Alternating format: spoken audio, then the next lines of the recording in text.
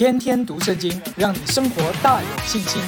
邀请你和我一起加入 Bible Race 2年的时间，读完一遍圣经。我相信神会祝福提升你的生命，不再一样。我们一起来读创世纪第33章和第34章。雅各举目观看，见以扫来了，后头跟着400人，他就把孩子们分开交给利亚、拉结和2个使女，并且叫他2个使女和他们的孩子在前头，利亚和他的孩子在后头，拉结和约瑟在近后头，他自己在他们前头过去，一连7次俯伏在地，才就近他哥哥。以扫跑来迎接他，将他抱住，又搂着他的颈项与他亲嘴，2个人就哭了。以扫举目看见妇人孩子，就说：这些和你同行的是谁呢？雅各说：这些孩子是神施恩给你仆人的。于是2个使女和他们的孩子前来下拜，利亚和他的孩子也前来下拜，随后约瑟和拉结也前来下拜。以扫说：我所遇见的这些群畜是什么意思呢？雅各说：是要在我主面前蒙恩的。以扫说：兄弟啊，我的已经够了，你的人归你吧。雅各说：不然，我若在你眼前蒙恩，就求你从我手里收下这礼物，因为我见了你的面，如同见了神的面，并且你容纳了我，求你收下我带来给你的礼物，因为神恩待我，使我充足。雅各再三的求他，他才收下了。以扫说：我们可以起身前往，我在你前头走。雅各对他说：我主知道孩子们年幼娇嫩，牛羊也正在乳养的时候，若是催赶1天，群畜都必死了。且我主在仆人前头走，我要量着我在我面前群畜和孩子的力量，慢慢的前行，直走到西珥我主那里。以扫说：容我把跟随我的人留几个在你这里。雅各说：何必呢？只要在我主眼前蒙恩就是了。于是以扫当日前行，回往西珥去了。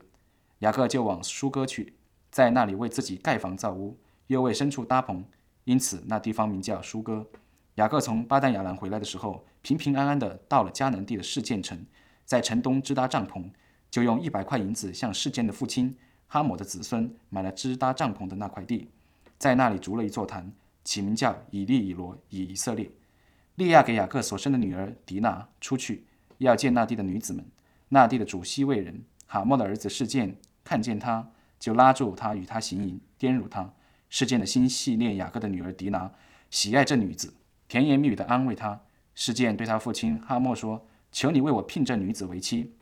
雅各听见示剑玷污了他的女儿迪拿，那时他的儿子们正和群畜在田野，雅各就闭口不言，等他们回来。示剑的父亲哈莫出来见雅各，要和他商议。雅各的儿子们听见这事，就从田野回来，人人愤恨，十分恼怒，因示剑在以色列家做了丑事，与雅各的女儿行淫，这本是不该做的事。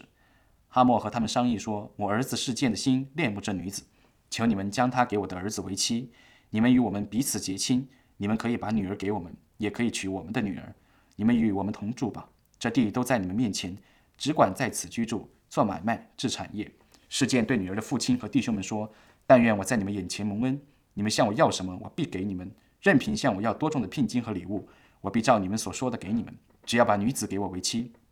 雅各的儿子们因为示剑玷污了他们的妹子迪拿，就用诡诈的话回答示剑和他父亲哈莫，对他们说：我们不能把我们的妹子给没有受割礼的人为妻，因为那是我们的羞辱，唯有一件才可以应允。若你们所有的男丁都受割礼，和我们一样，我们就把女儿给你们，也娶你们的女儿，我们便与你们同住，两下成为一样的人民。倘若你们不听从我们受割礼，我们就带着妹子走了。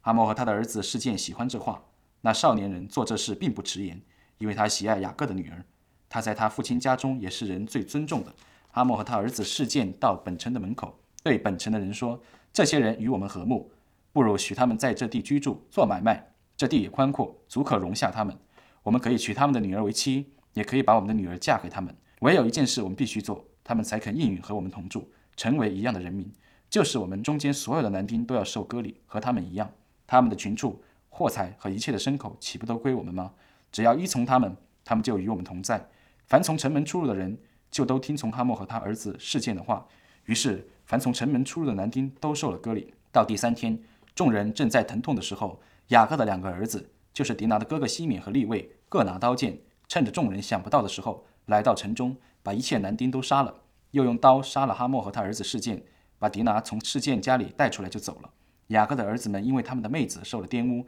就来到被杀的人那里，掳掠那城，夺了他们的羊群、牛群和驴，并城里田间所有的，又把他们一切货财、孩子、妇女，并各房中所有的都掳掠去了。雅各对西缅和利未说：你们连累我，使我在这地的居民中，就是在迦南人和比利洗人中有了臭名。我的人丁既然稀少，他们必聚集来击杀我，我和全家的人都必灭绝。他们说：他岂可待我们的妹子如同妓女吗？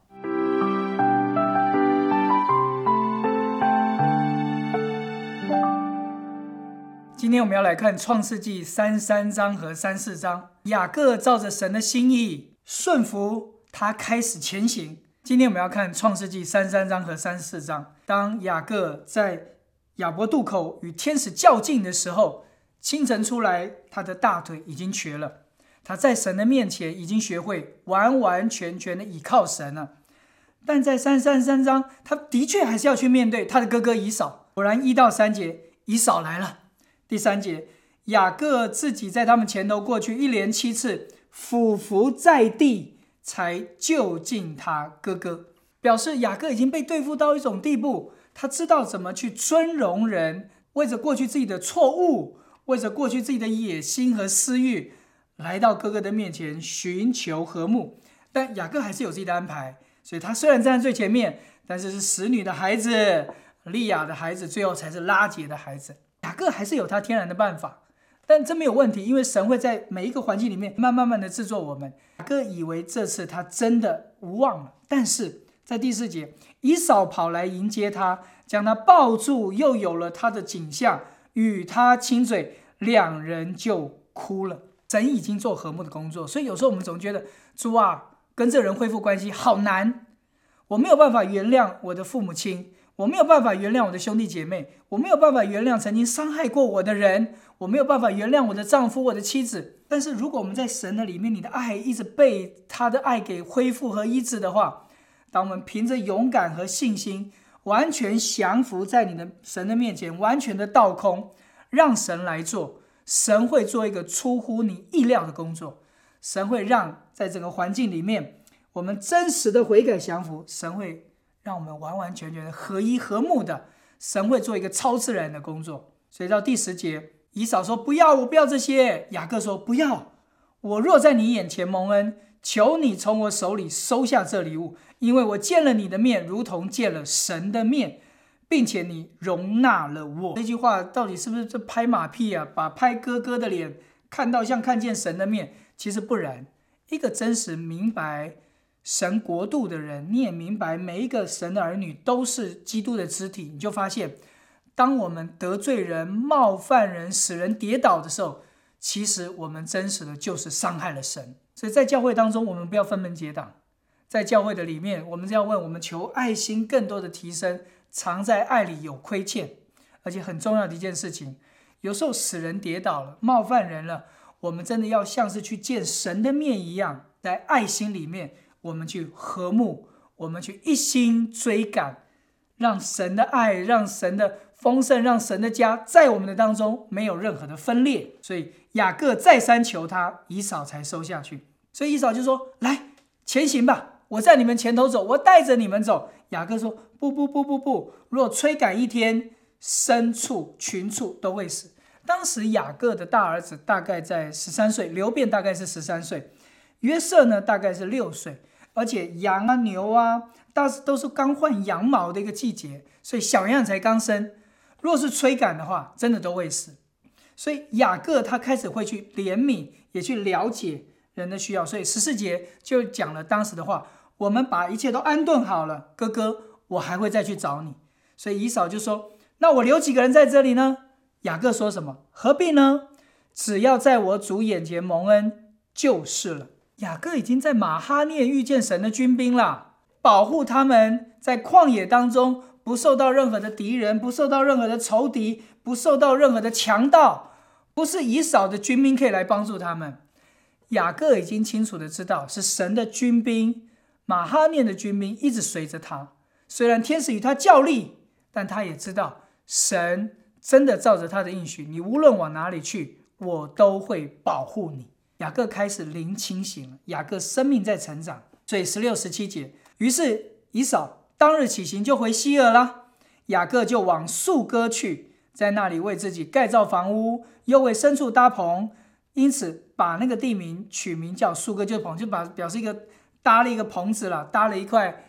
小房子。从巴旦亚兰回来，平平安安到了迦南地的示剑城，支搭帐篷，买了那块地，向示剑的父亲买了一块地，然后就在那个地方筑坛，名叫伊利、伊罗伊、以色列。什么意思？就是神是全能的神，神是以色列的神，就是以色列说神是我的神，神是全能的神。从马哈念的一个突破到亚伯渡口的一个突破，现在他们来到了树哥这个地方，向示剑城的主人，也就是示剑，买了一块地，在树哥这个地方就盖了他们的一个房子，也学他的父亲开始去尊荣神、敬拜神、赞美神。这是在雅各生命当中的一个突破点。但是很可惜的一件事，就像我们昨天所说的，神的说话，神的引导，你一定要学会怎么100%的去回应。与以扫的关系和睦以后，雅各的心里的重担大石头放下了啊，太好了，筑坛献祭，树哥这个地方也真的不错啊，我们就离示剑也很近，而且这个地方很适合居住，搭了一个简易的房子，牛羊也有个很好的休息。我的太太，我的孩子，我的使女的这些孩子，我们都有一个非常和平、平安并且安居乐业的生活了，太好了！困难过去了，风暴过去了，舅舅拉班不能够再伤害剥夺我们了，哥哥以扫也与我们和睦了，太美好了。你在33章的后半段就看到雅各他们就停留在树哥这个地方，也就是示剑。当初神呼召雅各是要回哪里？回伯特利。所以神在跟雅各说话的时候，也是我是你伯特利的神，你要回到伯特利，在那个石堆上面浇油的地方，我会引导你回到伯特利。但他们选择在这个地方住了下来，所以神也让雅各做这个决定，在这示剑城，神还要再做一次的一个修剪。所以亲爱的家人，100%去回应神的话极为重要。有时候我们觉得主啊，我回应啦，可是你不是100%的回应，你是有折扣的片段的回应。所以有时候神的祝福、神的丰盛会临到我们，但是也因着我们肉体、我们的天然，甚至是我们在灵里的放松，不再像雅各，像在马哈念这样的一个警醒，也不像雅各在亚伯渡口这样的竭力了，没有那么竭力。到苏哥放松了，太好了，一切的困难都过去了，这边也有敬拜，这边也有祷告，这边也有一个生活，太美了。所以你看，从34章开始，利亚给雅各生的女儿底拿出去，要见见那地的女子们，就是我要见见世面，我要去看看世界有哪些好看的。结果就发生了一个令人伤痛的事情。那地的主西莫人哈抹的儿子示剑看见他，拉住他，与他行淫，玷辱他，感觉其实爱上了他，我要我的这个女子，把这个女子聘给我为妻。这个男孩被宠坏了，聘我为妻。你要知道，这个妻就没有求这个字，就是爸爸我不管，反正这个女人我要定了。示剑是个被宠坏的孩子，底拿是当时神给亚伯拉罕、以撒、雅各的应许，当时他们这一个家是带着神的命定和应许的一家。我们曾经说过，亚伯拉罕为着以撒的婚姻是在神面前竭力的祷告，所以同时这个家是背负着神的命定和应许的，神的永恒的旨意，神祝福以色列要成为一个国度，成为一个国家，这样一个命令就在这一家人的身上面。但是这一家人在树哥事件这个地方出现了打岔，当地的事件玷污了底拿，他们提出了一个邀约，来，我要娶你的女儿，你可以住在我们这里，我们两个家族可以彼此通婚，我们两个家族可以彼此做生意，你可以留在这里，你们的就是我们的，我们的就是你的。我感觉到好像真的是一个非常好的一个结局。虽然一开始底拿被玷辱了，但是示剑至少爱他嘛，让这个两个孩子就结为婚礼，不是一件很好的事情吗？第10节，你与我们同住吧，地都在你面前，只管在此居住，做买卖，置产业。示剑也对女儿的父亲，对雅各，对兄弟说，我在你们眼前蒙恩的话，你们向我要什么我都给你们。你们只要把你们的妹妹把女儿给我，我爱她，我要她。结果呢，雅各的儿子就用诡诈的话回答示剑和他父亲哈姆，行割礼吧，因为我们不能把我们的妹子给一个没有行割礼的人作为妻，那是我们的羞辱。你们一定要行割礼，跟我们一样，太可怕了。行割礼是什么意思？行割礼是当初神对亚伯拉罕的一个立约的记号，就是我们不再靠肉体，我们要归属于神，不再用我人的方法来去完成神的应许，这是一个与神立约的记号。但现在雅各的儿子们，他们不是说你们必须要一个割礼才可以娶我们的，不是，他们不懂得什么叫做割礼，他们以为那只是记号，但其实那是一个与神立约，杜绝自己一切的肉体和血气，不再用自己的诡诈和方法。但是现在雅各这群儿子们用与神分别为圣的割礼的方式，与这些外邦人、当地的这些的迦南人有一个连结，有一个合一，用这种方式。所以亲爱的家人，雅各的儿子所提出来跟世界联合的方法，其实在现今的基督教有没有？有。你只要做个决志祷告，你就是基督徒了，神就祝福你，神就恩待你，将来就可以上天堂啊！你只要呢受洗你就可以得到教会的祝福啊！你就将来你就可以上天堂了，你就可以得到祝福了，永远的生命了。我们今天也把一个受洗这么荣耀、这么圣洁、这么神所分别为圣的一个仪式，作为一个与世人交换一个利诱的方式。这个人到底重生了没有？这个人到底认识主了没有？这个人到底爱不爱神啊？不重要，受洗最重要。亲爱的家人，圣经里面是说重生的人才受洗，而不是说这个受洗的人将来可以重生，不是啊。亲爱的家人，我们要搞清楚，雅各的儿子用的方式，行割礼才可以与我们合一，就是用这种方式让世建成的人以为只要做个简单的行割礼，我们就可以跟这个家族联姻了。儿子们都还搞不清楚，他们背负着神的命定，背负着神的应许，背负着神的大能。雅各在这件事情上他也没说话，他已经是被神对付过的人，他已经知道神的心意的人，但是在这件事情上他又没说话了。亲爱的家人，我们做权柄的，我们做父母的，我们做家长的，我们一定要清楚知道我们儿女的婚姻何等重要。我们这个家庭，我们是背负着神的应许、神的命定、神的荣耀、神的旨意的，神命定要祝福我们的。我们的婚姻绝对不是与这世界的联合。所以当时迦南人就是想要跟这个带着神应许的家族一个联合，这是撒旦的诡计。所以你不要以为这说两家和好很好啊，也丰盛啦，有平安啦，也住在世界啦。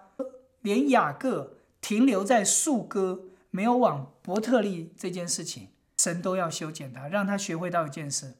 神的话语我们要100%的去回应。所以后面你看世建成人也很好啊，来，我们就可以做买卖啊，宽阔啊，容下他们啊，我们可以娶他们的女儿啊，我们也可以把我们的女儿嫁给他们啊，他们有11个孩子，都很优秀，很好啊，我们都可以跟他们一起同住啊，那就受割礼吧，大家都受割礼吧。结果用诡计的这一群人，西缅和利未就把世建成全部都杀掉，掳掠了他们所有的东西。在这件事情上面，大大的得罪了神，也伤害了人。所以一旦我们只要把神国的东西与这世俗掺杂，神国神所分别为圣的事物，我们作为一个好像与这世界的一个联合，其实我们失去了神在我们生命当中分别为圣的见证，我们也伤害了那些自以为可以跟我们联合，但然而我们所行的都是诡诈，都是欺骗，都是杀害。30节，雅各对西缅和利未说，你们连累了我，使我在这地的居民中，就是在迦南人和比利洗人中有了臭名。你看雅各在乎的是什么？臭名。在乎的是什么？名声。我们人丁稀少，他们必聚集击杀我，我和我的全家都必灭绝。本来我们已经过得好好的了，我们在树哥过得好好的了，我们怎么又遭遇到这种困难？又有人要来追杀我。当初拉班要来追杀我们，我们忘了吗？我的哥哥以扫，你们的叔叔要来追杀我们，你们忘了吗？怎么现在又给自己找麻烦呢？亲爱的家人，不是孩子在找麻烦，而是雅各没有100%的回应神。所以亲爱的家人，有时候我们会觉得孩子怎么老是找麻烦？我下面的人总是找麻烦。我们现在不是已经很好了吗？我们不是一切都很平安了，很顺利了吗？怎么出这些麻烦事呢？你要问自己，主，我有100%回应你的话吗？你的话的引导，我有100%的回应吗？你看31节，这些孩子还不认为错呢，岂可待我们的妹子如同妓女吗？振振有词，谁也不服谁。雅各里面的那个残忍，雅各里面的捉夺，雅各里面的诡诈、凶残，在他儿子的身上全都看得见。所以亲爱的家人，我们真的要悔改，我们做父母的要很多的悔改。主啊，怜悯我们，把柔和谦卑放在我们的里面，把诚实正直放在我们的里面，把谦卑放在我们的里面，把喜乐平安放在我们的里面。主啊，我们里面很有限，我们在关键的时候我们不说话，因为我们不懂得怎么回应。我们应当要教导我们的孩子敬畏神、顺服神，去看重割礼是属乎神的记号，而不是有一个与外邦人连结的记号。带着神的使命，带着神的应许，要回到伯特利的一家，却停留在了树哥。神要借着这个环境，再次的让雅各知道，我的话语你要完完全全的回应。我要保佑你，我是你伯特利的神，你必须要回到伯特利去。所以亲爱的家人，我们生命当中有时候会遇到一些很痛苦的事，有时候我们生命里面会遇到一些让人我们心碎、心痛，甚至是无法挽回的一些的事情，我们非常的难过。那个时候我们不是再去问神说为什么你这样对我们，而是我们要问我们自己，主啊，我是不是有很多事我没有回应你？是不是很多事我没有踏上你量给我的命定？是不是很多事情我有了我自己的决定，我偏行己路，我却把这个偏行己路的结果认为是你恶待我？其实不是你恶待我，而是我自己的抉择带来我现在的苦楚。主，引导我的脚步，再走上你量给我的路。我要回应你的路。我已经离开了巴旦亚兰，我到了马哈念遇见你，我到了亚伯渡口遇见你。主啊，再对我说话，把我带到你的伯特利去，把我带到你的同在里面去，把我带到你的命定和旨意里面的去。我们的女儿，我们的儿子，我们的下一代，我们的产业才会通通得着护卫跟保护。阿们。